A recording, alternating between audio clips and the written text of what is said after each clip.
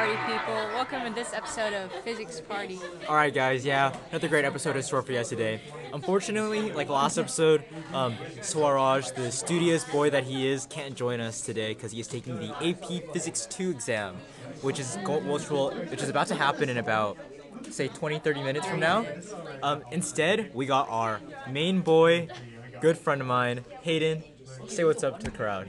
Hey, my name is Hayden. I'm also a physics student who is not taking the AP exam. Yeah. Let's go. Let's go. Fun fact, Hayden and I have known each other since kindergarten and elementary school. We have the same kindergarten teacher. Yes. How does it feel to start together and end together?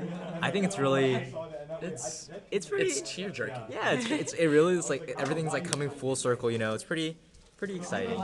And I'm glad to have, spent my high school career, my whole education with Hayden. Really great dude.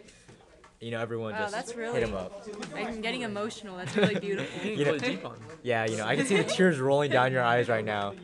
That's sarcasm for all the listeners who can't understand. She's really like not crying. I just don't know what to do anymore. She lie. She fake. All right. Anyways. Wow, it's one of our last physics classes. Yeah. It's, Last podcast, right? This is a very teary podcast, but This is not the last podcast. yeah, it won't be yet. the last one. It's not the last one yet. Don't get your Don't get your hopes up. don't get your hopes up. Trust me. We're You're getting my hopes down if you're saying. yeah. Or don't get too excited. Anyways, Something we were just talking about. so yeah, something we were just talking about.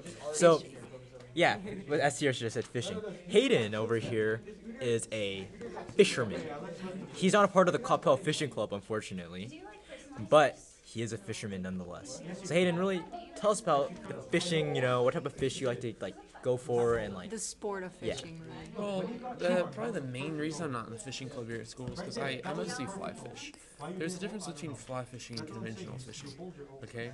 The rods are longer, the casting style is much different, and the lures that you use are much different than conventional fishing. It's more of an art than anything, okay? And so Nathan was talking about how he believes that fishing is mostly luck. I do believe fishing is luck. Yeah, Well, I do. see, there is a degree of luck to it, but there's actually a whole lot more of skill in like analyzing patterns than you would think. Pattern, really? You have to grind it out. Grind it out. If you're going to be a professional tournament fisherman, you have to know how to grind it out in the lake. There's a thing called pre-fishing. What does grinding it out mean? Well, okay, so Well, let him finish. Okay? You pre-fishing, okay? So pre-fishing. So pre-fishing is when professional fishermen will go fish the lake before the tournament, so they can figure out the patterns and what the fish like, where to go, and what colors to use. All these little minute details, and that's part of grinding it out because you have to put a lot of work, time. There's a lot of patience that goes into it because you do it for a long time. Like literally, you will be out there from 6 a.m. on the water to 3 or 4 p.m. Wow. Is fishing could it be a lucrative job? Yes, actually, my friend Callan Cameron, who's in the fishing team at the school, wants to be a professional tournament fisherman for bass, and it actually can be. Some of them can make Kevin Van Dam, who is he's the most popular professional fisherman, probably arguably the most successful. Can have a salary of $100K or more. Wow, off fishing? Very Off of fishing. lucrative. Because you don't get money just from the tournaments, but you make deals with sponsorships, and you start making your own you can start your own lure companies, and people will buy it because they see you're a successful fisherman, and so they want to use what you use. Yeah.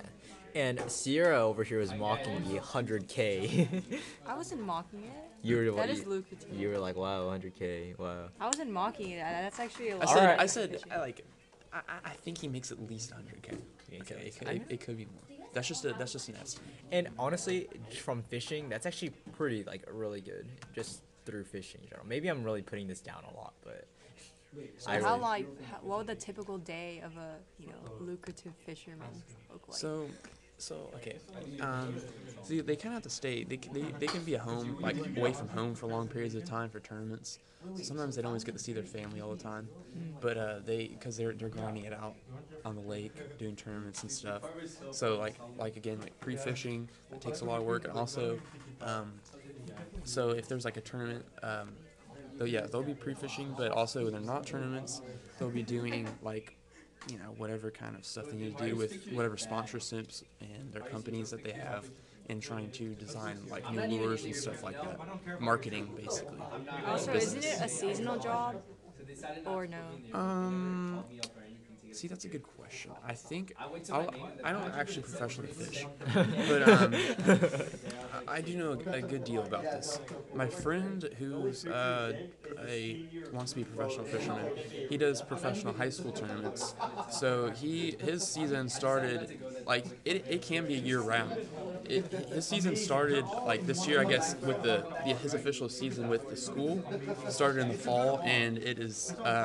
Ending. I don't know if it's ended yet, but I know it ends in the spring, like late spring. So it's pretty much full school year. Yeah, and you can get tournaments. You can get like if you can get out of school tournaments in the summer and stuff like that on your own, and those can be profitable as well. And you can also do out of school tournaments during school if you want to do that too, if you're really feeling it.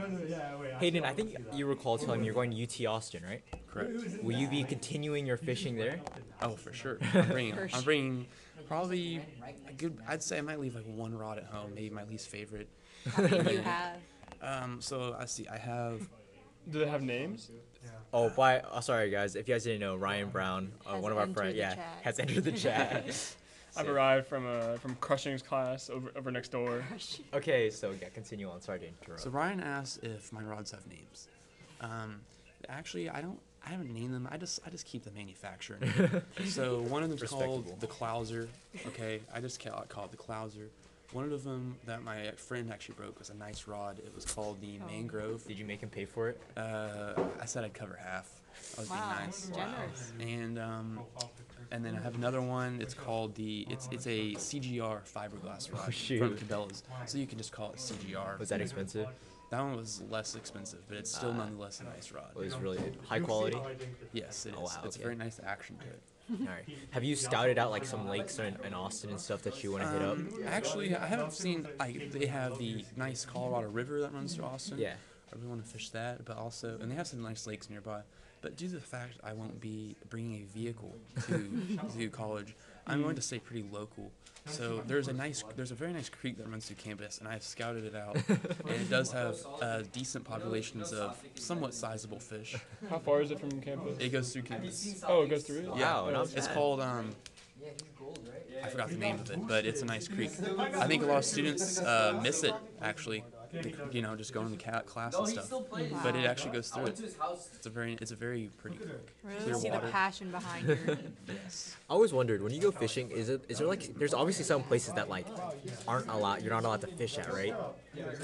Yes. Like, how would you know, like, if you could fish there or not? You just have to just go in blind thinking that So I'll just it's okay? expose myself a little bit here. Sometimes I'm a little bit more of a rebellious fisherman. Oh, So I like that. There's a lot of viewers, so we can. Oh. Yeah.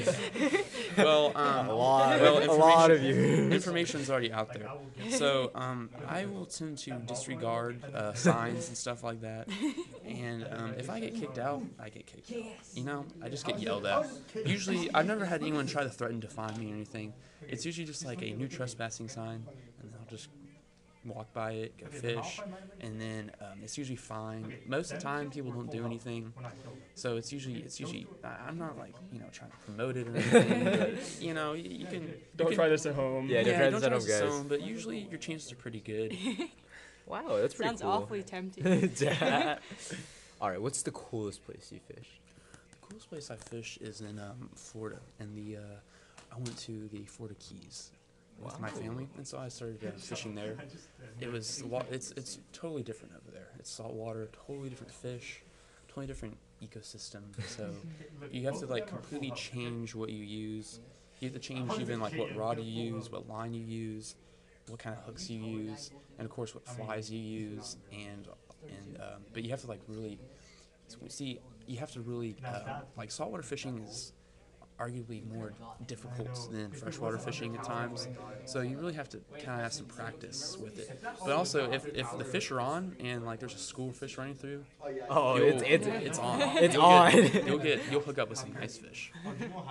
Wow. Oh well, wow, What Aiden, an thanks. insightful episode Yeah. into the sport of fishing. Yeah. Thank you you for your helping cameo. us fish to success or fishing for success, nonetheless. And no problem, but I will just say this once again: don't try trespassing. Yeah, we do not promote this. We're just talking about our life experiences, Yes. guys. So, thanks for listening. We'll catch you on the next episode. Peace out, guys.